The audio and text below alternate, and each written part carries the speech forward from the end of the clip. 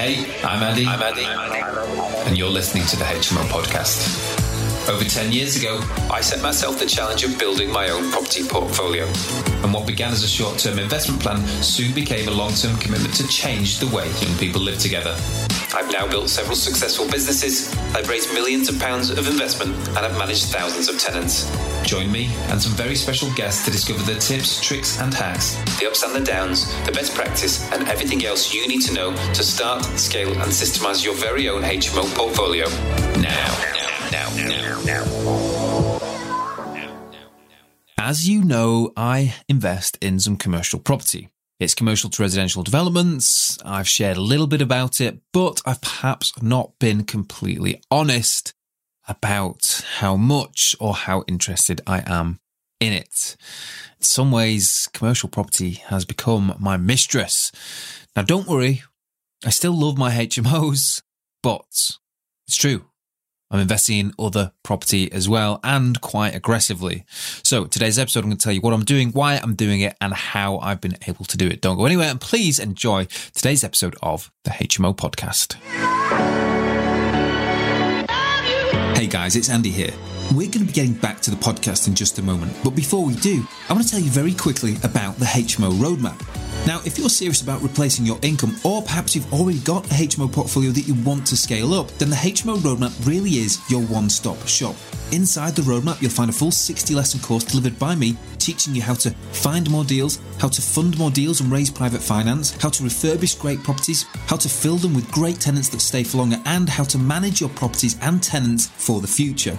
We've also got guest workshops added every single month. We've got new videos added every single week about all sorts of topics. We've got downloadable resources, cheat sheets and swipe files to help you. We've got case studies from guests and community members who are doing incredible projects that you can learn from.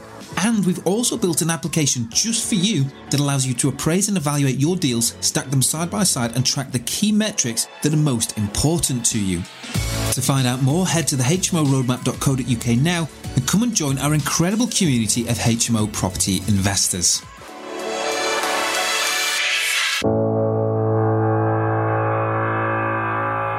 I've been investing in HMOs since 2009. I have bought and sold a lot. I have managed thousands of tenants and I'm fortunate to have earned some really good money in the process. I still have a portfolio. I will never get rid of it. It is a marvelous thing. It just chucks out cash every single month and I find it very rewarding. I find that providing great accommodation and what we do for our tenants and the team that I've built and the business I've built around that, I find it incredibly rewarding and I'm very, very proud of it. But I had another itch to scratch. I like to develop property. Now, I don't like to be hands-on developing it, but I like the buzz of developing. I like the buzz of doing bigger deals. Now, in all honesty, it's only in the last 18 months that I felt like I've actually had the headspace and real appetite to look away from the HMOs seriously. All of my businesses, my portfolio, my investment and management business, my consultancy business, the roadmap, all revolve around HMOs. Now, I've done lots of projects, I've done flips and all sorts of things, but until fairly recently, I've never seriously looked at a very different type of strategy within the property category. Now, I'm a huge believer for making sure that you nail something before you move on to the next thing. And that is exactly what I've done with the HMOs. For 12, 13 years, I've pretty much exclusively focused on one strategy. I've done it and I've done it very, very well and I've been very, very successful with it. And today's episode isn't an attempt to try and convince anyone else to look at commercial to residential development. I just wanted to share why I'm now doing that in addition to my other stuff as well. And hopefully this gives you some relatable context. So why now? Why have I decided to invest into commercial to residential property now? Well, there are a few reasons actually. First and foremost, it's timing. My businesses are pretty much now running without me. They are on autopilot. They continue to grow without me having to put my efforts in on a daily basis. They are very profitable, and that's a good position to be in. That affords me the luxury of being able to look at other things and do other things, to dabble in other things, to place a bit of risk in other things. And as well as that, I have forged a really good business relationship with Mark at ArcVelop and Mike at Clay Properties, who I've known for a long time, years. And as their businesses have also evolved and they've also got to a position in their businesses, very naturally and organically, we found that we had a similar interest and intention to invest in similar types of properties. And it made a lot of sense to join forces and share our skill set, share our resources, and share our enthusiasm to invest in other types of properties. And on top of this is just the very obvious fact that at the minute, the market is good. If you're developing stuff at the minute, you can buy at the right price, debt is cheap, and the market looks like it has a very positive outlook for anything that will come to fruition, any developments that will come to fruition in the next 12 to 24 months. So the stars almost just kind of aligned, but almost accidentally. Now, if I was to be doing this on my own, investing in commercial to residential projects independently, I'd probably struggle. I don't have a huge amount of experience and knowledge. I would be quite limited as to where I could invest, or certainly I wouldn't feel comfortable investing too far beyond the areas that I know, and my capital will only stretch so far. Collaborating on this, with Mark, he's an architect and he's got these incredible skills, and working with Mark and Mike means we can tap into different parts of the country because those guys live in very different parts of the UK, and we can also collectively join forces to bring in a lot more funding. And we've done that very, very successfully. So what sorts of projects are we investing in? Well, I've already talked about the Faversham Villas project. That's our commercial to 5 and hopefully 6 flats. That was previously a nursery. We got planning permission to convert it into 5 flats. And actually at the minute, we're trying to get a 6 out of it as well. That 6th unit is back in planning. This week, in fact, today, we've just put an offer in on a piece of land. It's a piece of land being used commercially. It comes with some permitted development rights, but there are some complications to the site. We'll hopefully get planning for a number of new build homes, and whether or not we'll build them out, we'll wait and see. We're also looking at a couple of other sites. One of them is in Sheffield and one of them is in the East Midlands, but at this stage, they're still quite speculative. But I've got to admit, it's really exciting working on these projects, problem solving them, trying to figure out how best to maximise the potential, and working in that slightly uncomfortable zone where I don't know the answers to everything. Now, do not worry. My HMOs are still number one. In fact, I'm completing on Hillside. I'm completing on another HMO today. And honestly, there's absolutely no way in hell that if I hadn't built my portfolio and built my cash flowing businesses around HMOs that I'd be investing in commercial to residential stuff now. The sums of money, the risk involved, the amount of attention that it needs just wouldn't be possible if I hadn't already done that. So for anyone listening to today's episode that's interested in commercial to residential stuff as well as the HMOs, if you're not quite there yet, if you don't have that cash flow, that stability, maybe you don't have the big pots of capital, don't worry. It took me 13 years to get here.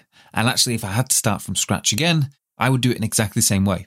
I'd focus on small residential units, convert them into HMOs and generate cash on a recurring basis because that's what pays the bills. That's what gives you the stability. That's what gives you experience. That's what gives you credibility. And with that, it's easier to move on to bigger projects. Commercial to residential projects for me are a natural way of diversifying my businesses. I'm at a point where I'm ready and need to diversify some of my interests. But I don't look at people doing commercial to residential projects and think for some reason they're more successful because they're working on bigger projects. Actually, I think one of the greatest achievements that anybody could make is to build a business, to build a good, stable, profitable business that stands the test of time. So to give you a bit of context to this, I'm probably spending at the minute 2 to 4 hours a week on my commercial to residential stuff. Obviously, when things are happening and we're buying something and there's conveyancing happening or there's some bigger decisions to make, maybe I spend a bit more time. But then there are weeks that go by and I'm practically doing nothing because my business partners are doing their bit and there isn't actually a huge amount I need to do. So that gives you an idea as to how and where this sits within my other interests. Yes, this is an important part of my diversification plan and the growth of my businesses, but actually the rest of my time, and I still work, full working weeks, That's all on my other businesses, my HMO business, my investment management business, my own portfolio, the roadmap, that kind of stuff. So yes, it's a really big priority of mine. Yes, I've got some big objectives, some big goals, particularly in the next 12 months, but actually it isn't the priority over everything else. I'm still very much focusing most of my attention and time and resources on the things that I already do that I know work well and allow me to do these other great things. I suppose what I'm saying is I don't take my eye off the golden goose, and you shouldn't either. If there's anything that you take away from today's musing, it's that. Focus on the things that pay the bills. Focus on the things that allow you or will allow you to do the other things.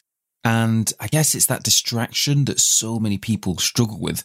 I've always been fortunate in that I've never really struggled too much with that distraction. Yes, I've always wanted to do things that I've seen other people do, but actually I've always understood the importance of focusing. Now, before I wrap up today's episode, here are a few things that I've already learned in my foray into commercial to residential property. First and foremost, you need experts, you need architects, you need planning consultants. Without these people, I don't know how anybody could even think about muddling their way through this. There are so many critical decisions that hinge not just on somebody's expert opinion, but actually somebody's ability to present a particular case in a particular way. So, for example, when you're coming to planning applications or the way that you approach planning applications with pre-apps and things like that, I just wouldn't have had a clue. So working with the right people has been paramount. Secondly, it is painfully and frustratingly slow. It's one of the things that I really don't enjoy about it. You really have to understand that this is about delayed gratification. I like to buy things, get them up and running very, very quickly. And it's actually why I probably enjoy rent to rent more than anything, because it's so quick. You can get those assets cash flowing so quickly. But when it comes to commercial to residential stuff, it is a slow burner. You're investing so much money and the gain is so far down the line. It's almost not even worth thinking about sometimes. So that is something I've definitely had to learn and almost reprogram myself to. The other thing is just the pure amount of capital that this sort of stuff needs. Buy a building for 350,000. You develop it for 350,000. You've got your interest costs and any lending that you've got. You've got contingencies that you need to build in. Very quickly, you're into the best part of £1 million to do a relatively small project. Multiply that, have 2 or 3 going on. You've got a very, very, very, very, very big cash requirement. So all of a sudden, planning and forecasting, utilising private finance, finding very competitive rates, balancing, all becomes incredibly important. Now, for me, I find that exciting, but it's a very different feeling when it all comes to fruition, when it becomes a reality. Planning it is one thing. You know how much cash and capital you're going to need. But when it starts to get real, when you're buying stuff, when you're handing over money, when you're managing very large sums of money, that risk is all of a sudden very, very real. And I suppose the businesses that I've built today, I've been able to mitigate a huge amount of risk. Yes, I've spent some very large sums of money on properties. I've done some big deals. But when you've got a lot of that tied up into a small number of assets, it's quite different. So it's exciting, but at the same time, it's not for the faint-hearted. So there you go. That's where the commercial to residential stuff sits in my plan this year. My objectives and how it's sitting against my HMO stuff. I'll keep you updated through the year as we progress, and hopefully I can report back on some deals. Hopefully I can tell you quite soon whether or not we've been successful with this piece of land. That'll be the second project this year. But, it's competitive out there, so fingers crossed, but can't expect to win everything, right?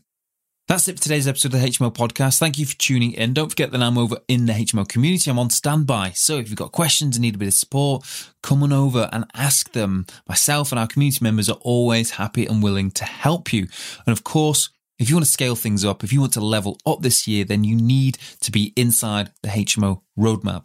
Have you seen how many case studies we've got from our community members in there? They will inspire the hell out of you. They are sharing how they have done their projects so that you can do it too. Trust me, go and check it out. £48 plus VAT per month. It'll cost you less than a cup of coffee every single day. That's it from me. Don't forget, I'll be right back here next time. So join me then for the next installment of the HMO podcast.